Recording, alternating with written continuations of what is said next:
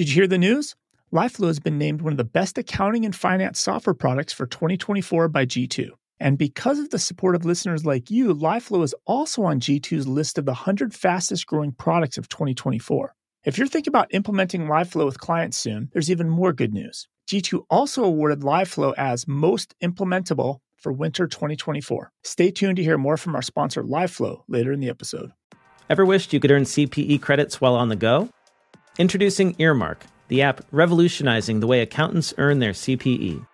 Just listen to your favorite accounting and tax podcasts, whether you're driving to work, working out, or even doing chores. After you're done listening, take a quick quiz. Score 70% or higher, you've earned your CPE. It's that easy. Plus, with Earmark, you're not just ticking a box. You're actually learning valuable insights from top accounting podcasts. So why wait? Download the Earmark app now on iOS or Android and transform your listening time into CPE credits. Make the most of your day and stay ahead with Earmark.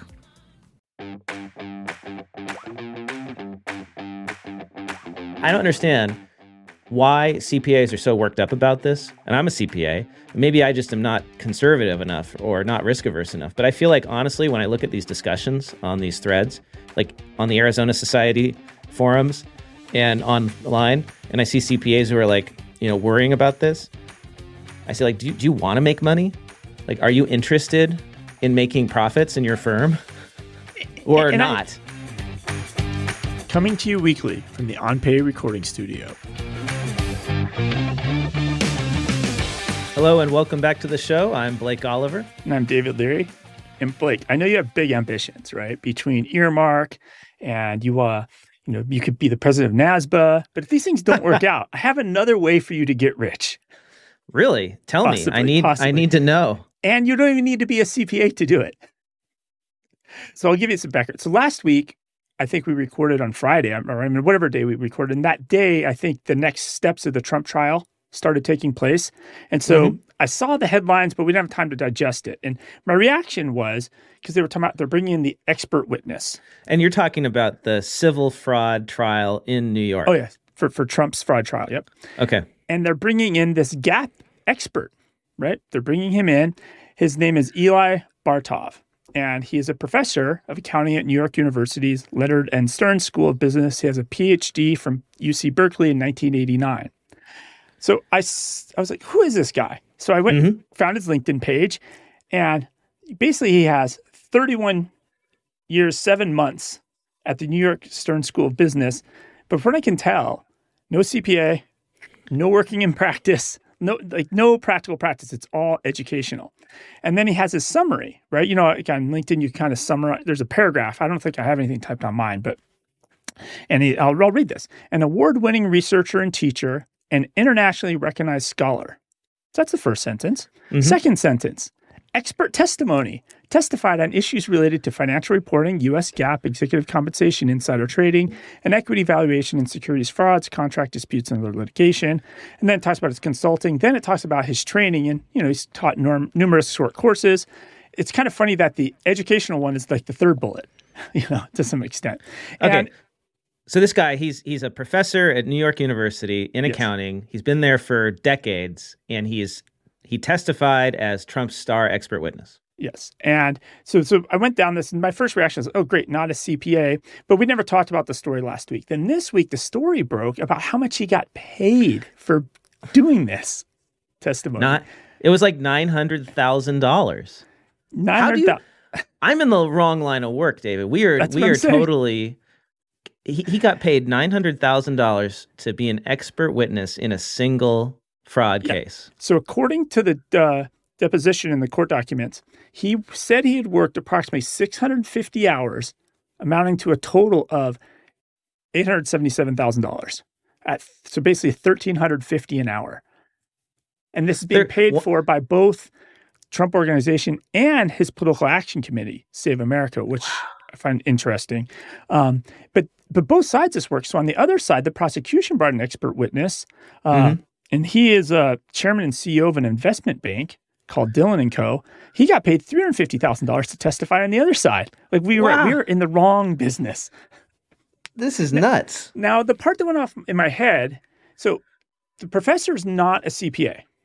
Right. So if you're not a CPA, do you you don't have, if you're just a PhD professor, you probably don't have the same ethical standards, I would guess, right?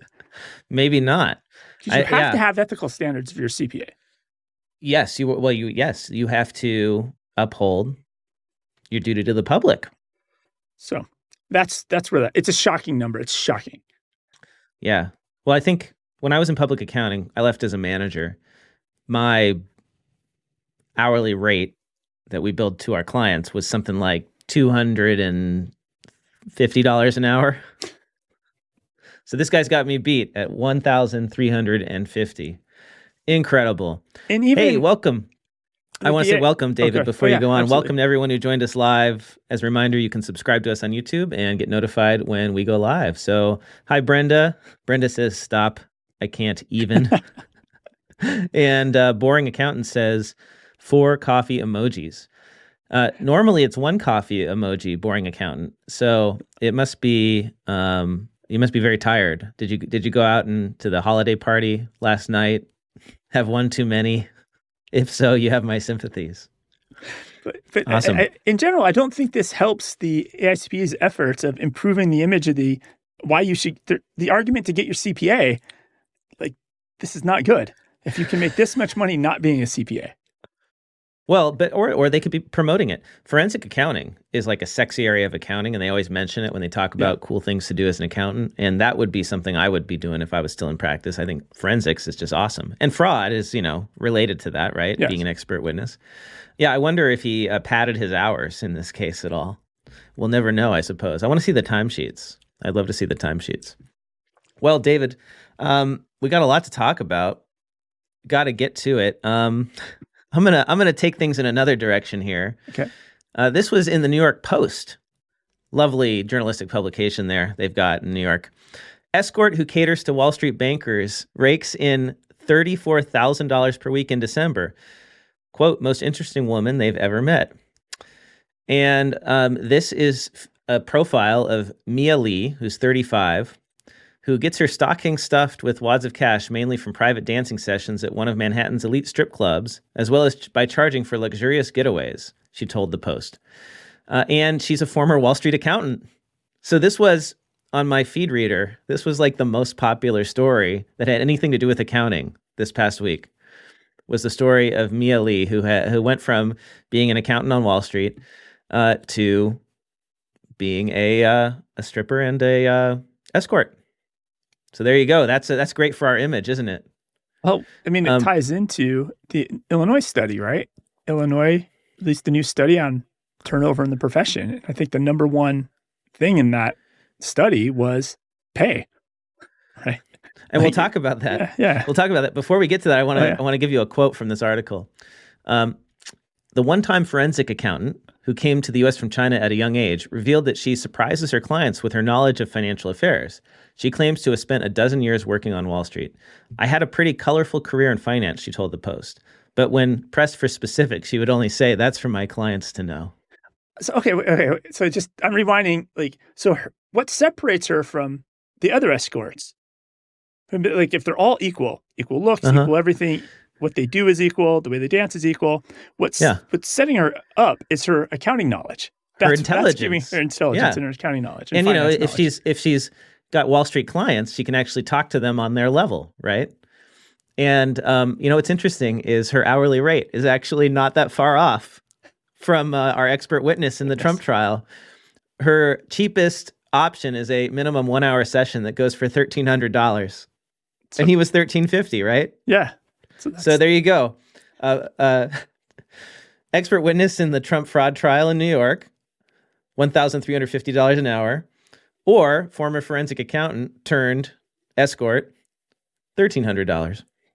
Is anybody that's in the live chat today, is your hourly rate $1,350 or $1,300? Give a thumb emoji up or down, please, to see if it is. Your opportunity cost for joining us today is extremely high, and I advise you to get back to work right away. You are losing a lot of money, or our value is just that great, Yeah.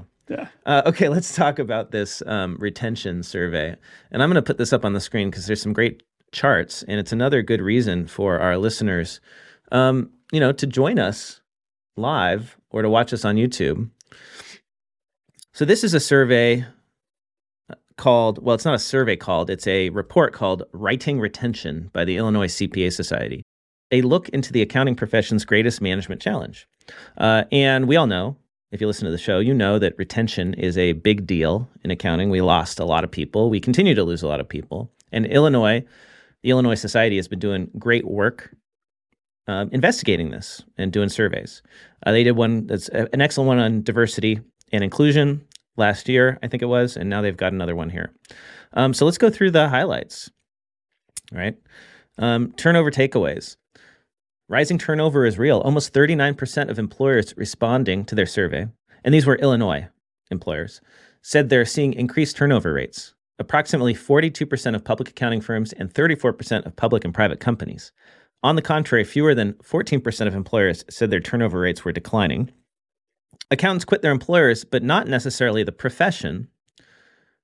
While many employers, about a third, believe their accounting and finance talent is leaving the profession, the truth is less than 1% of the employees responding to their survey who changed jobs actually left it. So that's different than what I thought. I thought that a lot of accountants were leaving entirely.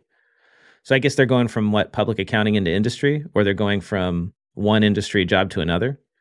I guess they're not telling their employers. Like, how do the employers have such a different view of this than the employees? Communication issue here. Now, here's a question. Why are they leaving? Salary was the most cited reason. Not enough money. The second most cited reason is, ding, ding, ding, no surprise here, too many hours / burnout. And the third most cited reason is lack of work-life balance. So the burnout was interesting. So their bullet number 5 here, really the one that kind of hit my brain a little hard on comprehending it. The people that are left, so when people leave, it actually causes even more burnout because you have to pick up work for the people who have left the profession, and they're saying managers and staff leadership are having now to pick up more work, which now you're like, why am I working so hard if I never get to actually stop working if I hit a management level? And so it's a compounding problem. Yeah. So 2/3 of employers have seen workloads increase for staff at the leadership level due to the retention challenges. So managers, directors, and partners are working harder because they don't have the staff, which leads to more burnout, which then leads to the managers leaving, which then causes more stress on the directors and the partners or the C-suite, depending on whether you're in industry or not. So it's a reinforcing cycle, a doom loop, as some people have called it. It's like Jenga. Yeah. Number 8 is your answer to that other question of the why there's a disconnect between the employers and the employees. Employers and employees are out of touch with each other. Yeah. 28% of employers said they never ask their employees what they most value. Well, if you don't ask, you won't know, and you won't be able to help them out. Dang. What do employees value? Career advancement paths and opportunities is listed as one of the most attractive benefits an employer. But half of employers don't communicate defined advancement paths for employees. That was my experience in public accounting. There was this totally ambiguous path to partner. And so it was sort of just like, hang out for a while and you'll find out. Job hopping is a myth. So most employees are staying with their employers for 1 to 3 years. 44% are staying 1 to 3 years. 36% stay between 4 and 6 years, and 18% stay 7 years or longer. And just 2% leave within their first year. So accountants are actually good. We're not job hoppers. This first sentence intends strikingly surprising. According to their findings, 64% of employers have increased employee compensation in the last 2 years. For sake of argument, it's only half. So only half of people that are enrolling or employing accountants, only half have raised the compensation? You said it's 64%. Well, yeah, for argument's sake, 64 is like it's closer to half than it is 80% or 100%. I would say, let's say 2/3.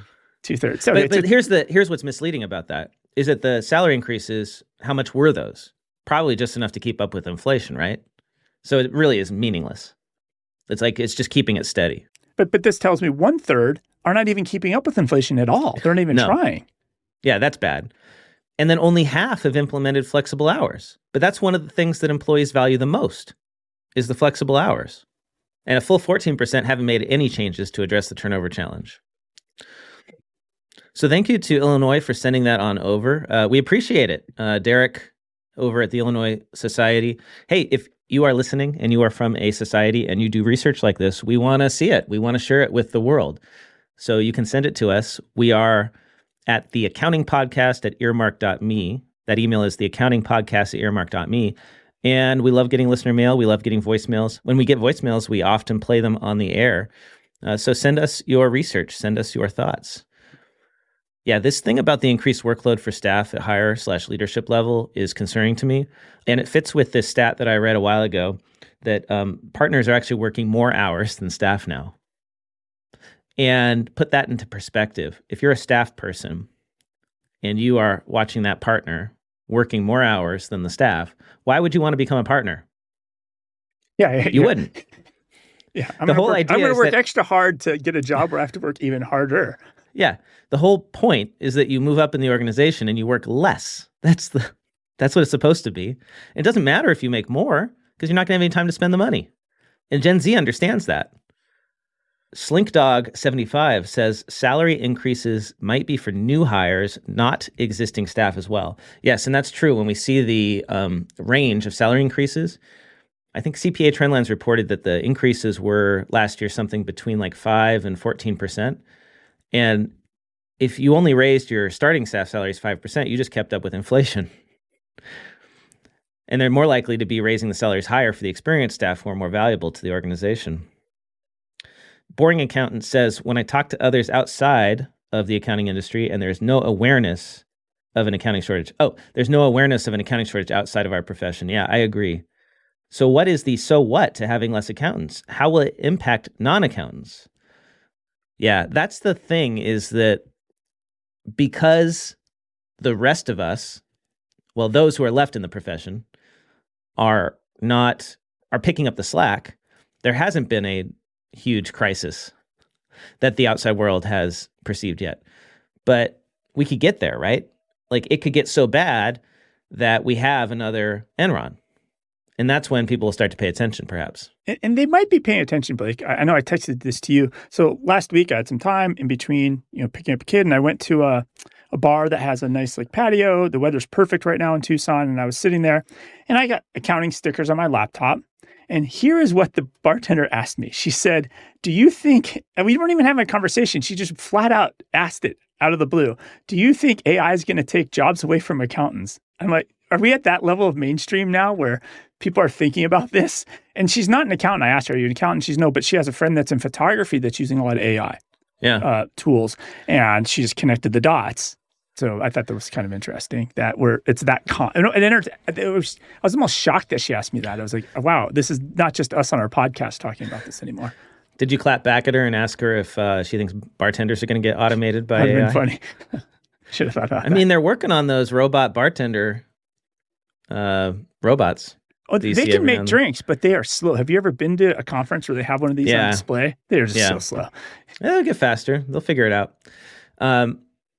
This chart here, I just want to highlight for everyone. Why do employees resign?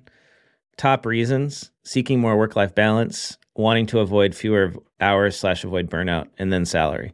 So there's real options here. Remote work is actually only half of the work-life balance. So the option here, if you're an employer, is give your people more flexible hours. Let them choose their own hours. They don't need to be sitting in that chair with you looking over their shoulder to get work done. I mean, some people do, but you just don't hire those people. So we know plenty of modern, forward-thinking firms. Many of them listen to this podcast, and they're solving all of those pain points for their teams. Yes. As a profession, how does the word about that get out more to accountants going into the profession at universities? Because right now, the stories everybody hears, the go to work at an audit and you're going to burn out. Right? How do they discover all these other opportunities? I don't have an answer, but I don't have an answer to that. If you know and you're listening, let us know. Shoot us an email, theaccountingpodcast@earmark.me. We should make a list of firms that offer flexible work environments. I set up a little website and an Airtable, like accounting jobs you might want to have, and we'll just list those firms. Yeah. This episode of the Accounting Podcast is sponsored by LifeFlow. I was talking to Beth Melcher of MoneyFit while at QuickBooks Connect, and she was raving about how LifeFlow's consolidation feature is saving her team 15 to 20 minutes per client every week. I love how LifeFlow's automated multi-entity consolidation is so simple to use. You can easily map multiple unmatching chart of accounts from multiple QuickBooks Online companies into one unified report. And once it's set up, LifeFlow works its magic, updating the consolidations automatically in real time, so you can focus on analysis using instantly updated data. LifeFlow can even consolidate financials that are different currencies, and the possibilities don't stop there. LifeFlow empowers you with flexible, powerful reporting tools to create customized dashboards that meet your specific needs. Build executive presentations, cash flow forecasts, and more with just a few clicks. To stop grueling over manual consolidation reports and to get 20% off your first 3 months, head over to accountingpodcast.promo/LifeFlow. That is accountingpodcast.promo/LIVEFLOW. Let's keep going. Here's a study that I saw. Accounting Rules in the Supply of Accountants. This is fascinating to me. This was published on ssrn.com. This is by Anthony Lee from Columbia University. What is ssrn.com? What is I don't know what it actually stands for. It's an e-journal site for like academic papers. So this is, like a real study, academic study, right? Anthony Lee explored the role that accounting rules, in particular the restrictiveness of GAAP, have played in the declining supply of accountants. He finds that when exposure to restrictiveness is high, there are fewer students majoring in accounting, fewer CPA exam candidates, and fewer accountants and auditors overall. The overall demand for accountants does not decrease when exposure to restrictiveness is higher. However, the nature of the demand for accountants changes. There is less focus on tasks such as applying judgment, thinking creatively, and thinking critically, and more focus on determining compliance. Despite the decrease in the number of accountants, earnings for accountants do not increase, and the wage distribution becomes more compressed. Basically, he has studied this and found that GAAP becoming more restrictive, more rules-based, has reduced the supply of accountants because people don't want to do that. People don't want to work jobs where they're just following a bunch of rules. So here's a solution to the accounting talent crisis, is actually to simplify GAAP and make it more creative, in the sense that it's not just following a zillion rules, like lease accounting and ASC 606 and all this crazy stuff that FASB has been doing over the last decades. Like, take accounting back to its roots, where you could actually use discretion as an accountant, and you could generate financial statements that actually make sense. You're not just following a bunch of rules. So I think this is fascinating. I've never seen anything like this, and I hope that the leaders in our profession will pay attention to this. Like, it's regulation in many ways, I think, that's killing the profession. Too much regulation, right? Regulation around so much headache. You're like, forget it. I'll do something else. And it's not enjoyable. You're right, and you've said this at conferences where like there's actual accounting happening. You're like, that's accounting. All the other stuff is not accounting, right? And if people fall in love with accounting and the art of accounting, I encourage all of our listeners to read the book, The End of Accounting by Baruch Lev, who has done research into this and found that financial statements are just not that useful to investors anymore. It accounts for like less than 14% of their decision making, because GAAP has not modernized. It's too inflexible. It's a bunch of rules, and it doesn't describe businesses based on intangible assets very well. So think about it this way. If investors aren't using financial statements, that means all this work we're doing to generate financial statements has less value. Therefore, accountants make less money, right? You have to deliver value to make money. So that's why salaries have stagnated, because what we're doing is just not that useful. When was the last time any of you read the GAAP financial statements before making an investment decision? If you go to a conference, even when you ask all the people that have all the experience, the people making the statements are not the people that supposedly know what all this stuff means, they don't even read the financial statements. So it's the same thing with audits, right? If the financial statements aren't that useful, what is the use of the audit? And then audits have become commoditized and check the box activities. So there's your problem. If we actually want to solve the accounting talent crisis, we have to get to the root of the problem, which is accounting just has to be modernized. The language is if accounting is the language of business, GAAP is Latin. Well, just in time, FASB has announced some new rules. I don't know if you saw that this week for cryptocurrencies held by companies. Tell me about it. So previously, remember, if you had cryptocurrency on your balance sheet, examples, Tesla had a lot, and so was it MicroStrategy. Those guys were like all in on the Bitcoin and the Ethereum. But you never could adjust it. You had to leave it at whatever you paid for it. So now they're going to change to fair value. And so now you can period adjust that and flow that through the net income and recognize both the gains and the losses of that crypto over time.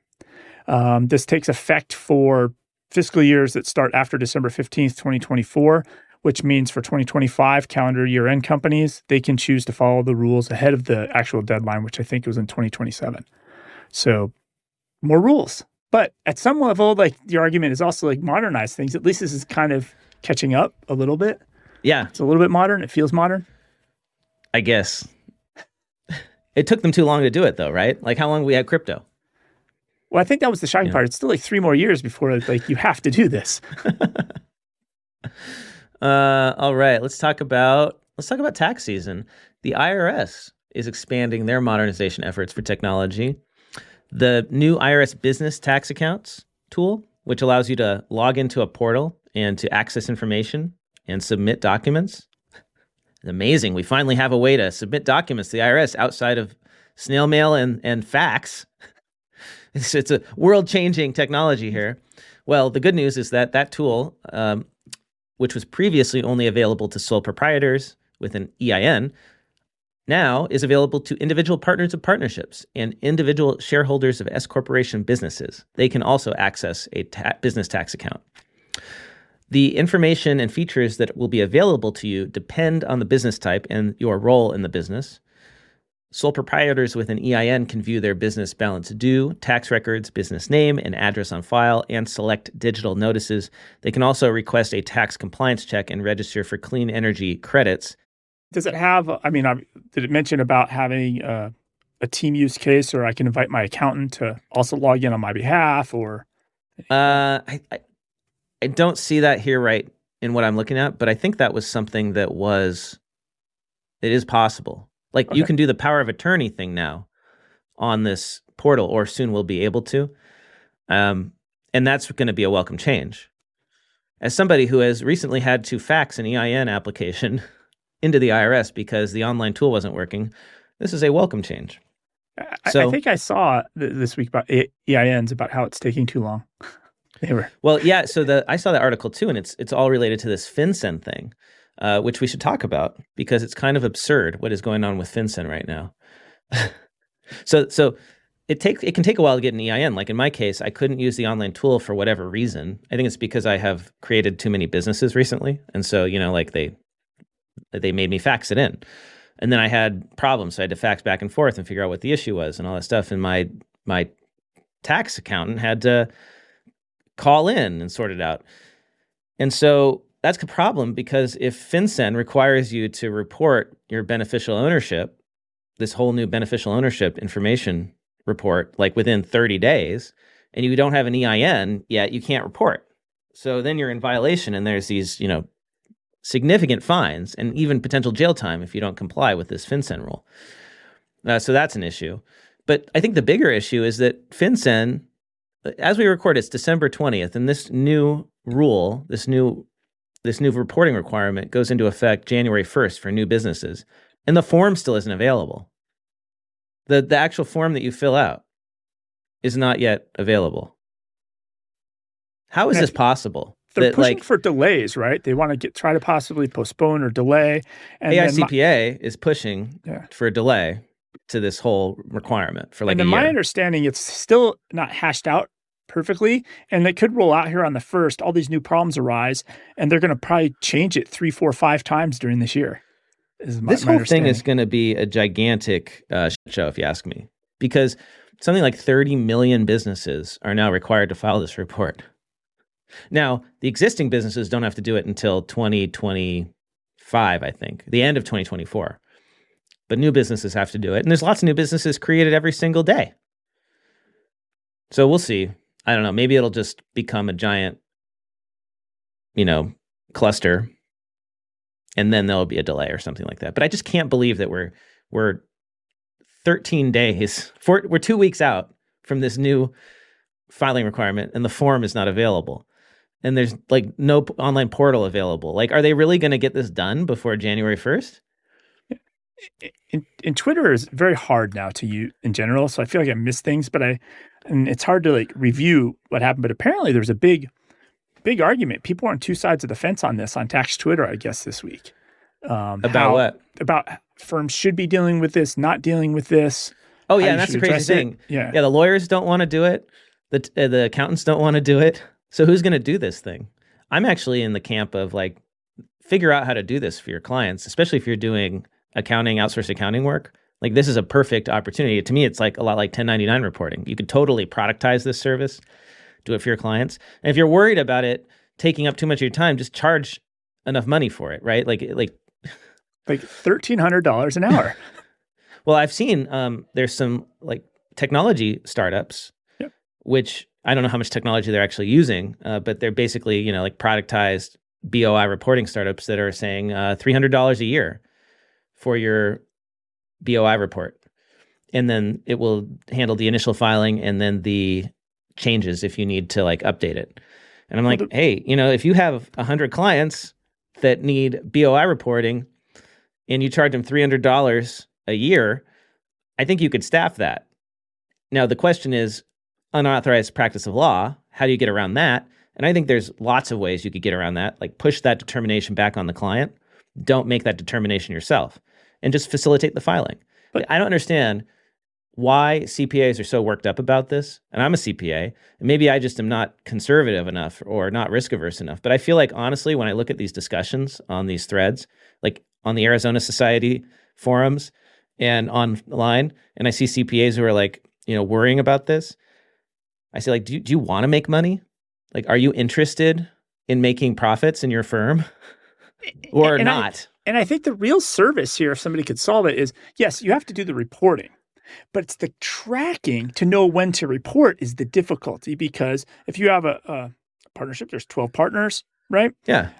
Somebody's always either selling a house and moving or getting divorced and had a name change. And like, how do you keep track of that to know to file the new reports? And that's where the money is. If you can solve that. I have a solution for you, David. Okay. I have a solution for everyone. Okay. You set up a process in your firm where you sign people up for this, right? It's some sort of web form. It can just be a web form, right? Now you've got this spreadsheet of clients. Our BOI babysitting service, you're going to sign up for that. Okay. Right. BOI babysitter. I like that. Okay. So every month you assign somebody in the firm, right? This is their job. Every month you go through that sheet and you collect all of the emails for all of the partners for all of these entities as well, right? And every month, every 30 days, you send an email out to the entire list and you say, has any of this information changed for you? If so, let us know. And like have a link to a form to fill it out, to change it.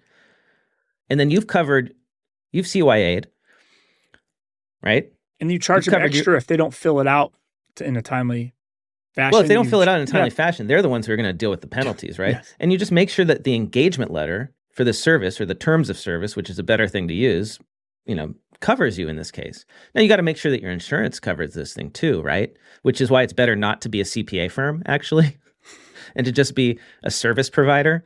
Because if you're a CPA firm, now your insurance company is, all up on you about this stuff.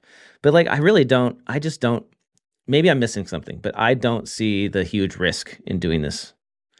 Brenda says, I agree. I don't know why all the fretting. There could be automated emails with FormStack or something. Exactly, Brenda. We're on the same page here. I don't understand the accounting profession sometimes. Like, do you want to make money or not? And then again, here's more rules and regulations that people have to follow. Then people are like, forget it. It's too much headache. I want out, right? I guess so. If you're hearing this ad, it's because podcast advertising works. If you want to get your product, your company, your firm, your app, your community, etc., in front of accountants, bookkeepers, and tax professionals, you should be sponsoring Earmark podcasts, like the Accounting Podcast, Oh My Fraud, the unofficial QuickBooks Accountants podcast, and the Earmark podcast of Blake Oliver, CPA. These are the biggest accounting podcasts on the planet, and we just opened up the 2024 ad slots. If you're ready to make your mark with Earmark Podcast, send me an email. david@earmark.me. That is david@earmark.me. Also, did you hear that Earmark is now doing webinars? That's right, webinars. We're calling them Webinars Plus. The plus is that you can attend the webinar live or watch on YouTube, LinkedIn, or Facebook. And if you can't attend a live webinar, you can just watch it on demand and still get CPE credits via the Earmark app, whatever time, place, or format is most convenient for you. You'll find the Webinars Plus channel in the Earmark app. If you don't have the Earmark app yet, hit pause, click that App Store icon, and search for Earmark. It's that easy. Let's talk about fraud. Let's do a fraud story. These are always fun. Former Jaguars employee accused of stealing over $22 million. You're a football fan, David. My kid found that article and texted it to me. He's like, tell this to the Oh My Fraud guys. They should cover this. And I want to get credit for discovering the story. That's what he told me. A former Jacksonville Jaguars financial employee is accused of stealing more than $22 million from the franchise over a 4-year period by manipulating its virtual credit card program, according to documents filed this week in U.S. District Court. This was written by Michael DeRocco. He's an ESPN staff writer, and this appeared on ESPN.com. So this is a new one for me, virtual credit card program. Let's dig into this and see how this happened. Did your son, by the way, explain to you how this happened, David? No, because then he'd get points. Yes, and we could have brought him on to explain it to the listeners.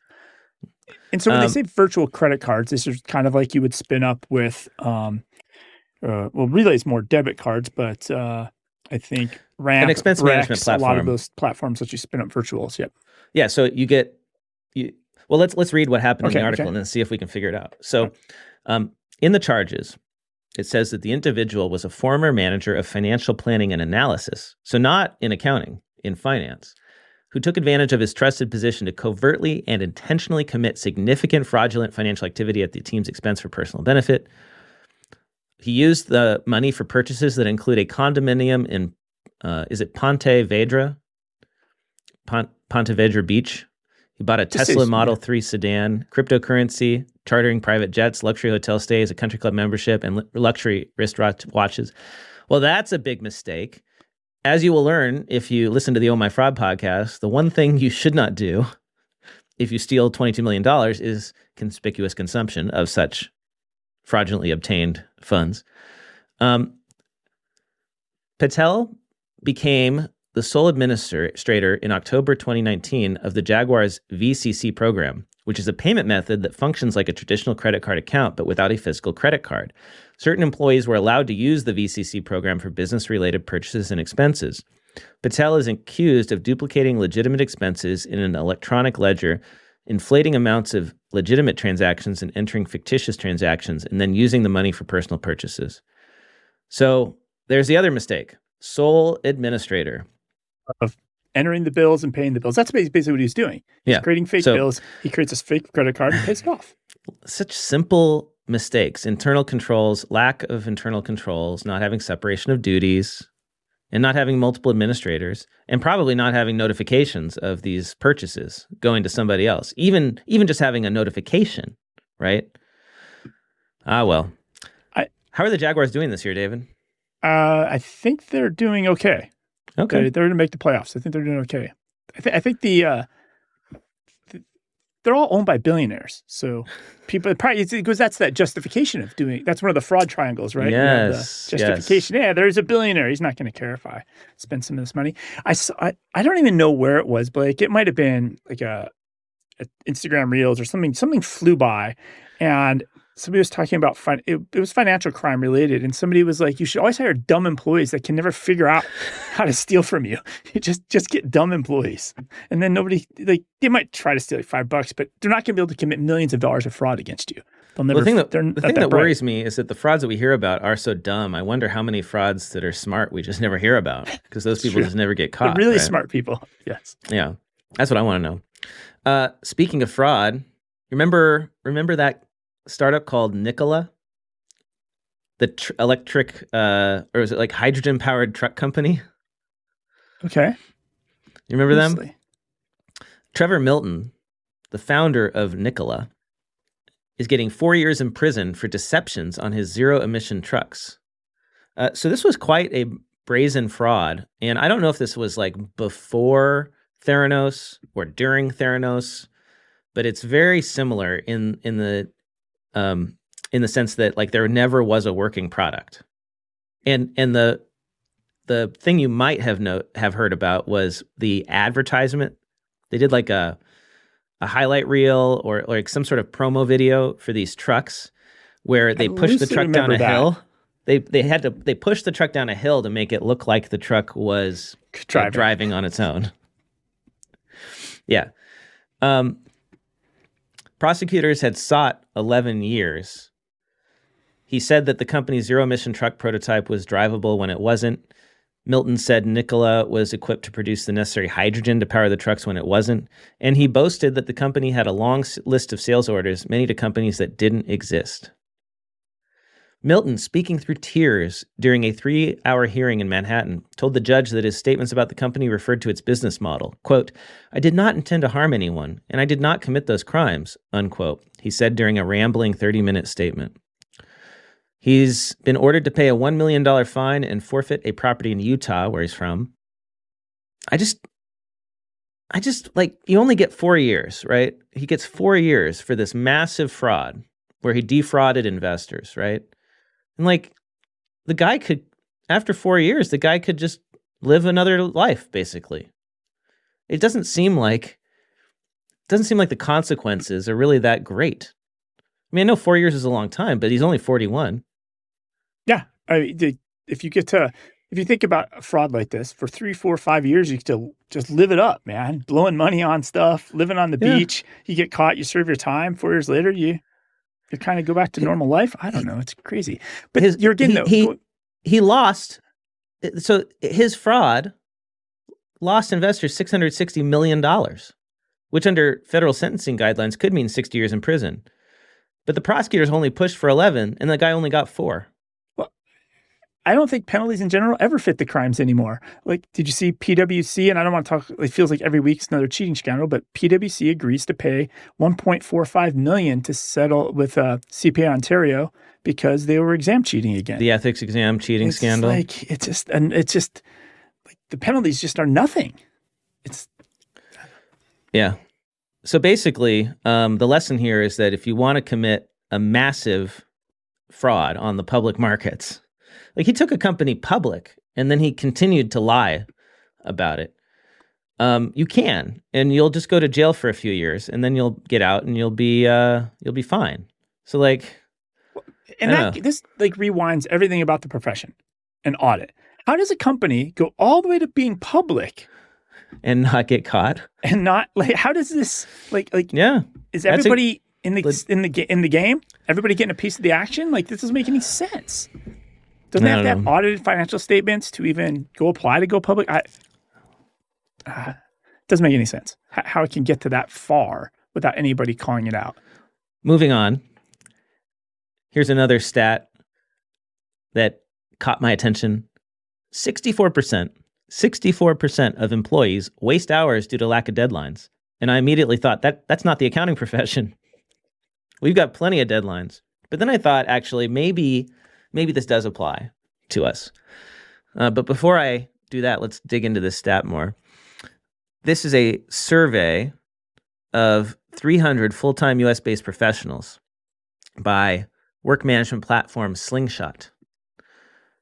64% of the employees surveyed said they lose up to 2 hours a week because they lack deadlines. About a quarter said their productivity was also affected when they were unsure of which tasks and projects should be prioritized. And I thought to myself, well, we have lots of deadlines in accounting, so that can't possibly be the problem. But then I also thought, well, if the only thing you're working toward is, say, the April 15th deadline or the September or the October deadlines, then it could be a problem, because if every return is the same priority, then it's really hard to know what to work on, And so maybe that's something that accounting firms can work on, right? Is like set weekly goals and due dates instead of just having a massive pile of work that has to get done. Yeah. Well, I think due dates also contribute to not improving things.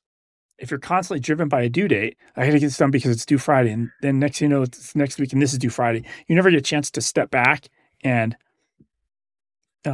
improve the process or get better at something or be more efficient because you're just always under the gun with those deadlines. And you're right. And it's worse when it's all one deadline date. And so hence what we've talked about before for firms, immediately file extensions for every single return and then just spread out that work for the year. Yeah. That's what we see the leading firms doing. And if you think your clients won't put up with that, fire them because you have leverage to do that. So do it.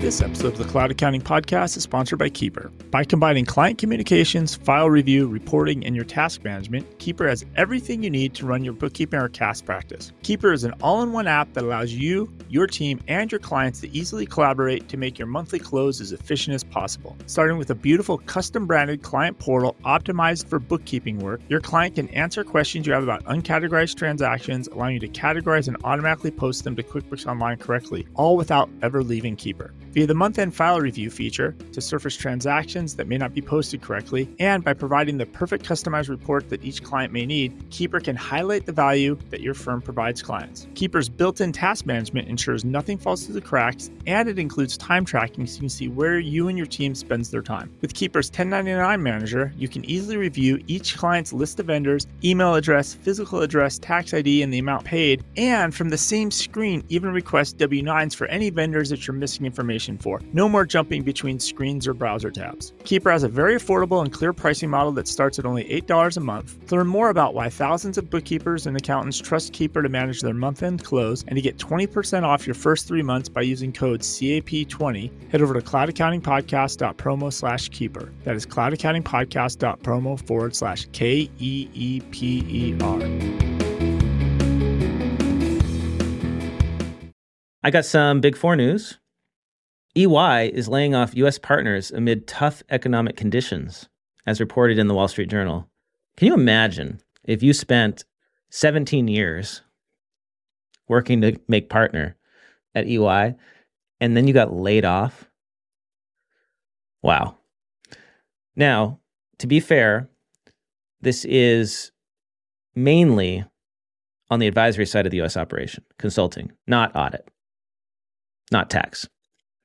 It's affecting over 10% of partners in consulting and about 4% in strategy and transactions. That's a lot. The layoffs follow EY's decision in April to let go of 3,000 U.S. employees, or less than 5% of its U.S. workforce. The firm began notifying affected partners last week, with the process expected to continue this week. And some part of me is thinking, like, why should it matter if they're a partner or not? Because I think about tech and I think of other companies, or let's go to the auto industry. And if maybe you're managing that plant and they stop producing that car, nobody wants to buy your gas-powered automobile anymore, Blake, for whatever reason.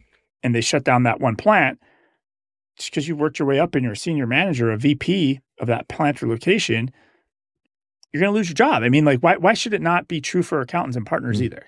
I mean, I agree. Like, yes, if you worked really hard to get there, it sucks, but I don't see an issue with this per se. Like, I'm sure partners that were running good divisions probably didn't get laid off. Some positive news about EY. They named as their CEO the first female global CEO of a Big Four firm. Janet, is it Troncale? I'm going to say Troncale. I could be totally wrong, and I apologize to EY and to Janet if that is the case. Yes, she's the first woman to lead a Big Four audit firm's international network. She will assume her role on July 1st, succeeding Carmen DeCibio, the leader of the failed Project Everest, which aimed to split EY's consulting and audit teams into different firms. Her most recent position was as regional managing partner for EY's financial services organization in the Americas, overseeing 14,000 professionals. Did you see that the IRS is going to reorg at the highest leadership levels? I did not. So previously, they always just had 2 deputy commissioners, and that gets a little gray of like whose role is what. So now they're going to move to a 1 deputy commissioner and have 4 chief positions. So they're going to have somebody overseeing taxpayer service, tax compliance, information technology, and operations. So now it's very clear who's in charge of what and how they roll up. Hopefully that's more efficient, and we will see. But I think it's a good first step by Danny Werfel to move on with this. The new commissioner. Yep. Well, here's something that's very timely with what's going on in the Middle East. I have been very reluctant to dive into any of that on our show because it's such a hot button topic, but there is a accounting finance angle to this. There was an article in the New York Times last week, and the headline is, Israel found the Hamas money machine years ago. Nobody turned it off. In 2018, Israeli security officials obtained secret documents detailing a private equity fund used by Hamas to finance its operations. The documents revealed assets worth hundreds of millions of dollars, including companies in Sudan, properties in the United Arab Emirates and Algeria, and a real estate firm listed on the Turkish stock exchange. And this is what shocked me, is the amount of money that Hamas, a terrorist organization, controlled. It's like $500 million, or it was anyway, at its peak. So that's how they were able to finance what happened recently. $500 million of assets. And the United States knew about it, and Israel knew about it. Tens of millions of dollars were flowing from these companies to Hamas, aiding in the buildup of its military infrastructure. The New York Times says that Israeli and American officials failed to prioritize the financial intelligence they had, instead focusing on financial sanctions against Iran. Israeli leaders believe that Hamas was more interested in governing than fighting, a belief that contributed to the lack of action against the group's financial network. So they allowed Hamas to have the financial resources, thinking that they weren't going to use this for a terrorist attack, perhaps. And then they did. Yeah, because by having these financial resources in this private, I think you're trying to, look, we're being legit. We're trying to play by the rules of all of society. And then, yeah. And so, so they were given a little bit of trust then. Well, and I'm not totally up on all the geopolitics of this whole situation, but I have heard, like one of the arguments I've heard about who's the prime minister of Israel right now? Who's the leader? What's his name? Benjamin Netanyahu, right? Yeah. God, it's like I'm a child again because he was like prime minister when I was a kid, or is he president? Whatever he is. Like, his strategy was to divide the Palestinians by keeping Hamas in power in the Gaza Strip and the Palestinian Authority in power in the West Bank. That obviously backfired. But I find it, regardless of where you stand on this issue, I find this financial aspect fascinating. And it goes like this trend. This is not unique to this situation. Osama bin Laden built up a huge asset base that allowed him to finance his operations too. And we knew about it. So a lot of this stuff that happens in the world, like the killing, it's often preceded by financial buildup, because how else do you finance it? So I feel like our intelligence organizations and our politicians like fail in this regard to stop this. And this reminds me of George Clooney and Expensicon and his organization, because that's kind of what they do, is they go after the bad guys, and you realize the only way to really get them is to take their money away. Yeah. Right? Yep. You can't shame them for the murders. That doesn't work. No. So since we're talking about politics, David, you had your mouth open, so it sounds like you want to. I was gonna go to a lighter story, but let's knock out this politics story, and then we'll get. Well, I was gonna jump to Hunter Biden since you might as well knock it out. Go for it. You might as well just do it. Just get it out. Since we might be we might be irritating people, might as well get it all out of the way. So Hunter Biden got indicted, and I thought this would be an interesting use for AI, because I don't want to read the whole indictment document. And I also don't want to just read the biased news coverage of it. So I took the PDF of the indictment and I asked Claude, AI to provide an executive summary of the document in plain English. I said, I'm a CPA. You are a healthful legal assistant. Provide an executive summary of this document in plain English.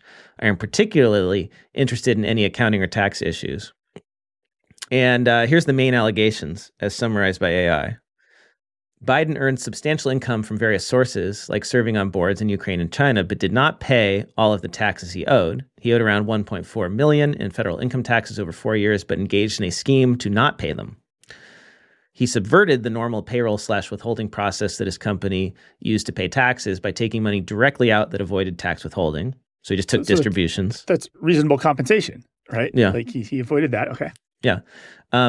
Despite owing large tax bills, Hunter Biden spent lavishly on luxury lifestyle with money that could have paid his taxes. This included drugs, escorts, expensive real estate rentals, exotic cars, hotels, clothing, etc. And in 2019 to 2020, when he was facing contempt of court in 2 civil lawsuits, he finally filed his late tax returns for like 3 or 4, 16, 17, 18, 3 years, but he did not pay over $1 million owed. And then there's an allegation of false deductions. And I was curious, what are these deductions that he claimed? Because those are always the fun ones in the indictments. Like, what did he actually spend this money on that he should have paid his taxes with? So he claimed in 2018, $388,000 in business travel expenses. The government alleges that Biden did very little true business travel that year and instead claimed luxury hotel stays and personal trips as business deductions. No surprise there. We've all had clients that do that. Wages/payroll expenses for women he had relationships with. Hunter Biden allegedly put several women he had romantic relationships with on his company payroll and paid them salaries and benefits, then deducted this from his company's taxes despite them doing no work. Well, what if she had financial expertise like your first story earlier in the episode? Like, and she could provide some financial guidance. Or maybe you could make the argument that sleeping with Hunter Biden is a job. Luxury car rentals and housing for girlfriends. Expenses like luxury car rentals when he first moved to California and house rentals for a girlfriend were allegedly falsely claimed as business deductions. Extravagant hotel stays. He stayed in hotel suites in locations like Beverly Hills and Las Vegas, claimed that as business travel. Government says it was personal indulgence. False consulting expenses. He allegedly categorized wire transfers to women providing personal services and funds spent at a sex club as consulting fees for his business. And then family expenses, tuition for his daughter's law school, rent for his daughter's New York City apartment, and his personal life insurance premiums were allegedly falsely stated as business deductions. Whew. So if true, man. So if all guilty, what does he wind up owing? What's the total here? Well, it's like $1 million, but again, like with penalties and I mean, you could go to jail for this. So as an expert witness, your services to be engaged could be worth a good $100,000 to be an expert witness about how these are business expenses, possibly. Maybe there might be a good racket here for some PhD business professor or accounting professor somewhere to make a quick $100,000. All right, David, I'm going to let you close things out here. We got a few more I gave minutes. you a clip, and I'm going to have you play this in a moment. So there's this article I found on nofilmschool.com, and it kind of really reminded me of you a little bit, Blake, right? Like you were not in accounting, and you had to get some skill sets here. And so there's a new film called All Sorts, and it's about a data entry worker that's working in a depressed Windows 98 era cubicle office. Maybe like a lot of current accounting firms. I don't know, right? So the writer-director wrote an article, and I'm going to tell you about the article in a moment, but why don't you play, I have a little clip of him talking about his background.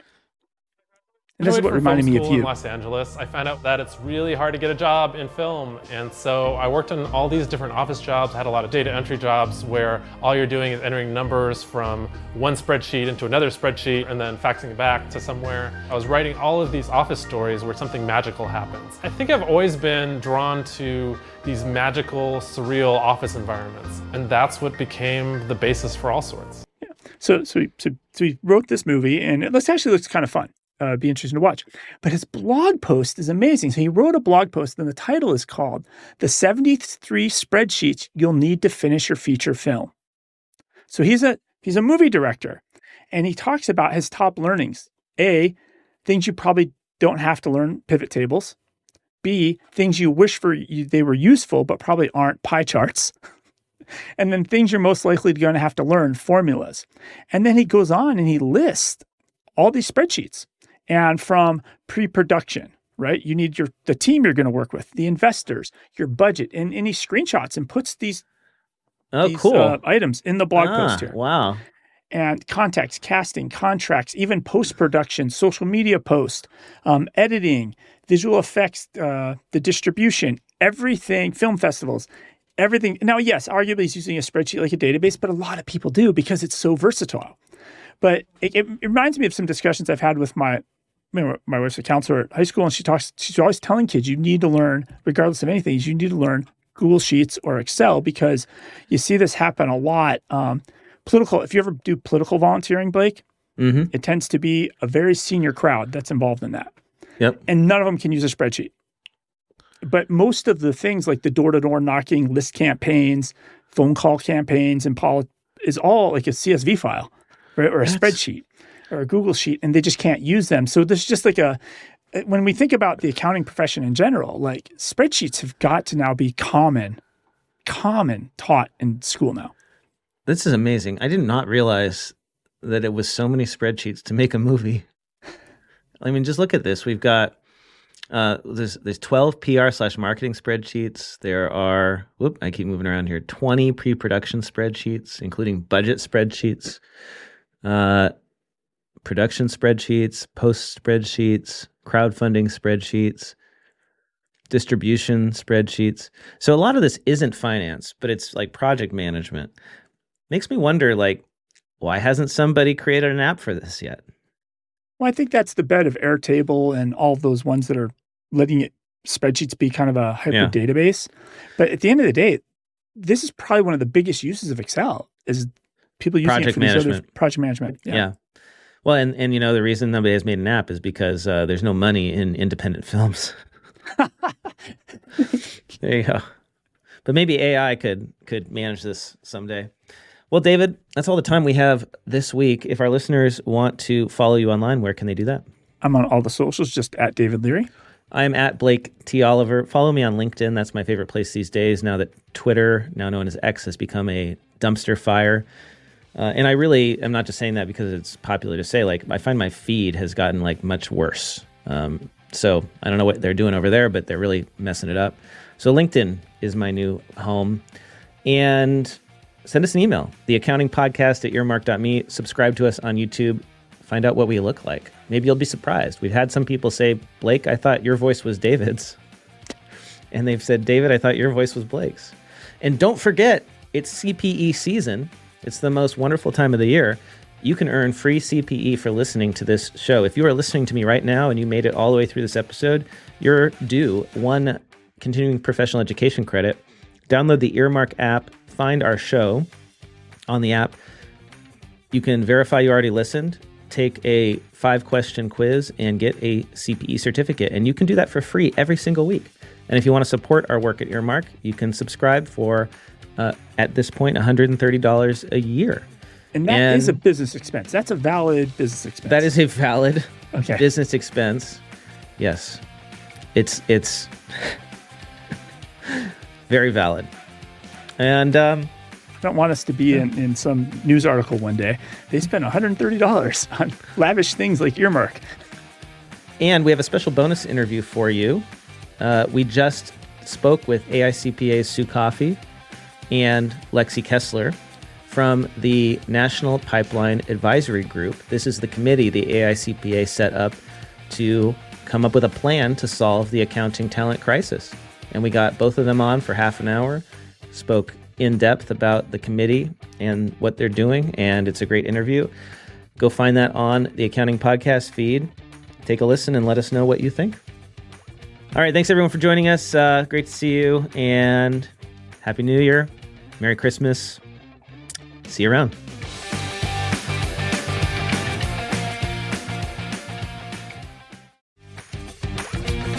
Time for the classifieds.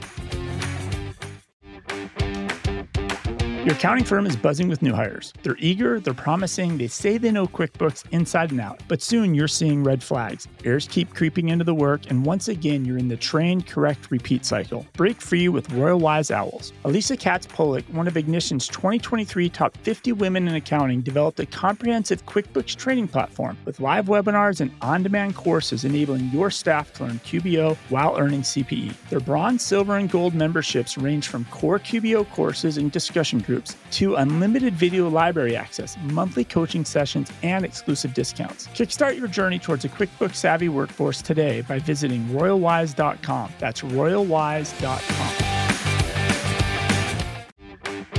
Stop settling for slow payments and say hello to the future of AR with Forwardly. Accountants that use Forwardly can receive payments in less than 22 seconds. Yes, under 22 seconds via the newly launched FedNow network. And if your bank or a client's bank doesn't yet use FedNow, Forwardly will send the payment via same-day ACH for free. To get paid in under 22 seconds, go to forwardly.com. That's forwardly.com. Want to get the word out about your newsletter, webinar, party, Facebook group, podcast, ebook, job posting, or that fancy Excel macro you just created? Why not let the listeners of the Cloud Accounting Podcast know by running a classified ad?